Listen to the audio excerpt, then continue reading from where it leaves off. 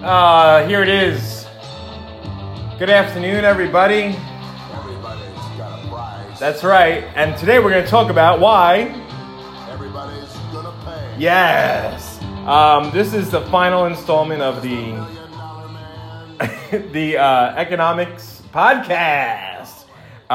Pretty exciting stuff, I think. Anyway, kind of, sort of, whatever. So today I'm just going to give you guys your last assignment. There are two parts to it. If you follow along in the notes and the slides, it'll be really, really, really easy to understand. So first, let me just say, for all four of you, I had you guys for 2 years. Alan, man, you're freaking awesome. Really, you are one of the. I will say this about you. Let me try and gather my thoughts here. I always looked forward to getting to class because I had you either last year it was second period, but I had off first period, and this year it was first period. So you were like the first person who I would always see, and you'd always have either like your crooked smile or some kind of witty, snarky thing to say. And I mean, I just love it. It's funny stuff. So, Alan, you were honestly a pleasure to have had in class. Just, man, make sure you do these last couple of assignments and we'll get you the heck on out of here, all graduated and stuff, because you are so close. Adamar, I think I said this last time, you've really, from when I covered that class, I guess it was an English class, right? And I think it was for Miss Hargis, Miss Camarco, whatever. And when I had the girl come and charge me across the room, I was covering Miss Camarco's class a few times back then, and you were in 10th grade, and you're just like this little punk kid with always had your do-rag on, would never take it off, pissed off and stuff like that. And now you're involved in Forex and making music and stuff like that, so it's really good to see. Ashton, last year I'm not gonna lie to you, you were a pain in the neck, man. You're always falling asleep. And then give me an attitude, like it was my fault or something like that. When I'd be like, "Oh, hey, wiki." But now you're becoming a full grown man, out there working and stuff. So really glad to see you've been turning all your work. And then of course, Laura, you've been through a lot, and I'm just really glad to see that you're finally getting to the end of the road. And hope things will continue to move on in a positive way for you. Okay, let me get into this. Here we're talking about combining supply and demand. So, whenever you go to a store, things cost money. Duh. But what determines how much things cost? The simple way of explaining it is we determine the way that things cost, based on what people are willing to pay for it. Okay, so how, and that's how you get your prices. So how do we come up with prices? Okay, so here's what I want you to do.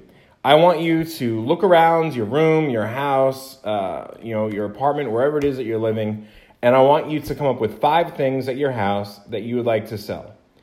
I don't care, you're going to sell it on Craigslist, eBay, Letgo, whatever. Maybe you're going to sell it to a friend, but whatever it is, any 5 things. Just, can't be a pet. Can't be a person, okay? So any 5 things that you want to sell, and then I want you to give a price for it, okay? I want you to give a price and then explain, no, you don't have to explain the price. Just, I want you to list 5 things that you want to sell and then what the price is for each of those things. So if I was going to sell my PlayStation 4, I'd put my PlayStation 4 up for sale. I don't know, I probably would put it for $99. Why would I do $99? I guess because it's used. I've had it for a few years, and there's a new PlayStation that's coming out in less than a year, right? So that by the time that happens, then the one that I have now would be kind of obsolete. So if somebody has nothing, maybe they'd be willing to pay a little bit under $100 for it. That's basically what I would do. Also, what am I willing to take for it? Am I not using it? If I don't use it at all, if it's just collecting dust on my shelf, maybe I'll sell it for $30. But if it's something that I use quite often, then I'm going to want more money for it. These are the things that go into prices, and that's what I want you to think about when you look around and you come up with things that you would be selling. Okay, so here we go. We're talking about combining supply and demand. Okay, So the interaction of supply and demand results in the establishment of prices in a market economy. Market economy, that is the economy with which we exist. Okay? Things have prices, people pay the prices, or you don't get the things. The attempt of these two forces to interact with each other results in what we call equilibrium. So supply and demand, supply is high, right? If you have a lot of something and demand is high, then what's going to happen? The price is going to equal out. If the supply is low and demand is high, what's going to happen? The price is going to be high, okay? So price is always going to work out somewhere there. Now, how do you get a supply of something? You get a supply based on people's needs, right? When the new iPhone 11 came out, you only had, let's say 1 million, they thought 5 million people were going to buy them, and only 1 million people buy them. What's going to happen? Well, the price for that's going to go down. Now, what's going to happen so let's say that they made 5 million, right? That was their supply. So now they have a surplus. Let's say that now they're going to make an iPhone 12. So iPhone 12 comes out and they say, all right, well, we're not going to make 5 million again because last time we did that, we ended up with a surplus and we lost money because it costs money, obviously, to make things. So then what they might decide to do, right, is maybe do something in the middle. Maybe they say the million was off year, but 5 million may have been too high, so maybe they meet in the middle somewhere around 2.5 million, right? That's, again, how you find your equilibrium and how you find where the supply meets the demand. Okay, the point at which supply and demand meet on a graph is called equilibrium. Okay, just kind of said that. The forces of supply and demand attempt to achieve their desired goals individually, resulting in a compromise. Okay, so think about it. Again, supply. If I have a lot of something, if the demand is low, I'm going to drop my price. That's a compromise because I want to sell it. I want to make some money. If the demand is high and the supply is low, what am I going to do to the price? I'm going to raise it, right? Because if I only have so much to sell, I want to maximize my profits. And so it is basically a compromise. That compromise is seen in the price that is established. Okay, disequilibrium. Okay, so you have this little chart here, right? This is the point on a supply and demand graph that is outside the equilibrium point. So it's either too high, that line right there marking too high, or too low, okay? This may be a point above or below the equilibrium point. Equilibrium, again, you learn about that in science. It's maintaining everything, making sure things are healthy, things are good. Surplus, this is the point above the equilibrium point. So surplus is when you have too much. This results in too much supply, not enough demand for the product. So, you talk about phones, technology, things like that, you could always lower your price. Not that big of a deal. However, what if you're talking about something that goes bad, something that spoils, like food, okay? If you happen to be somebody who's selling apples, what's going to happen to your apples if you don't sell them? They go bad. In day school, on Valentine's Day, we have a carnation sale. And really simply, they order like 2,000 carnations. They usually have about 1,500 orders, in the week leading up to it. And then you have little cards and you hand out the carnations and the cards and blah, blah, blah. But they always have like 500 extra. That's their goal, 500 to sell on the day of. Because a lot of people are going to wait till the last minute. And they're going to be like, can I still get a carnation? So we want to always make sure that we have that available for, the stragglers, the latecomers. It's just the way of Longwood, lateness at Longwood. But anyway, so here's what happens though, right? In the beginning of the day, you might want to sell those carnations for $1 each. That's what they went for the whole week before. You might want to sell them for $2. Say, hey, look, the demand is really high. We only have a certain amount of supply. Once this is gone, that's it. So get them now. So you can start the day at $2, right? Almost doubling. Then you drop it to $1. And then what happens by the time you get to 7th, 8th, 9th period?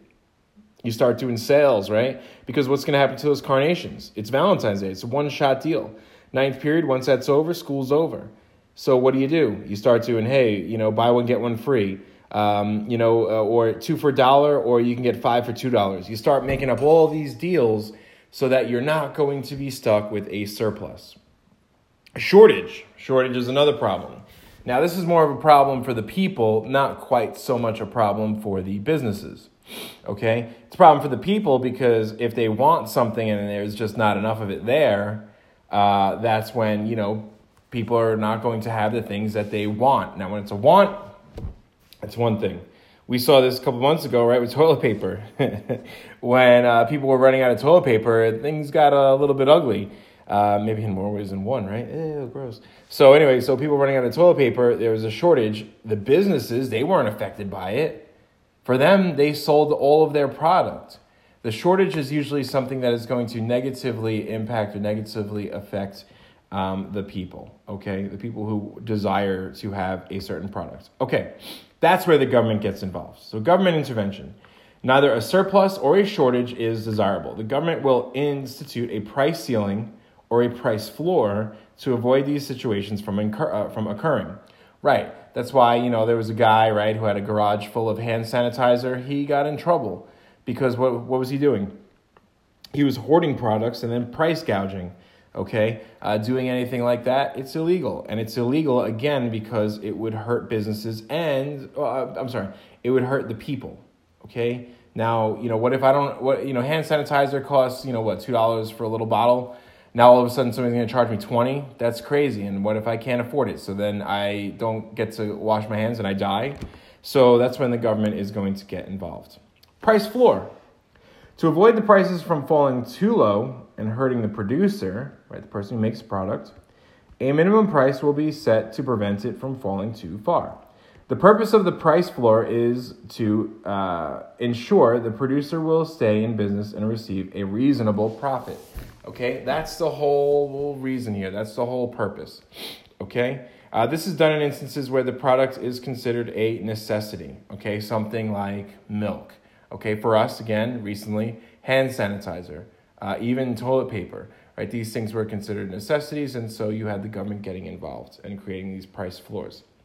Price ceiling.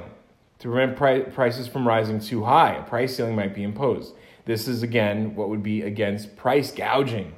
The purpose of the price ceiling is to ensure the availability of the good or that service, okay? Rent control, that's what we usually use. Well, like I've told you, this is my first year actually teaching economics. I've done it before in credit recovery, the old way we used to do credit recovery, which was kind of like tutoring. But all economics teachers, this is kind of what they would use for that. Okay, so that's it. Now, here's assignment number 2. So I saw this happen in class where it wasn't with Ashton, but Alan had a phone and he was trying to sell it. So here's what we're gonna do. Look, and this is what's kind of cool about economics is everything can be applied to everyday life in economics because we're always using money. It's just the way that it is. Okay, Alan has a used iPhone 11 that is for sale. The iPhone sells new for $900. Alan is selling the phone for $450. So that's his price. He says, "Hey, you want to buy this phone? It's $450. Ashton needs a new phone, and he has $300. So here's what we're going to do. We're going to try and make a sale happen between Alan and Ashton. So Alora, Adamar, your job, based on everything that we just went over, I want you to work out a negotiated price and explain how you came up with it. Okay, so you're just going to come up with what your price is and then how you came up with it. Explain it. Ashton, I want you to explain why you think that why you think $300 is a fair price. Okay, so you have to explain why it's a fair price. And then Alan, all you have to do is the same thing, $450. You have to explain why that's a fair price and why you're not going to budge from it. So listen, guys, that's about it. We're at about the 15-minute mark here, so this isn't a terribly long one. I know it's got to be tough listening to me just go on and on and on. But thank you very much for listening. I hope you guys are doing really, really well, and I'm going to be very excited when I get the email that you're all going to be graduating. So, yeah, this is Mr. Brun saying goodbye.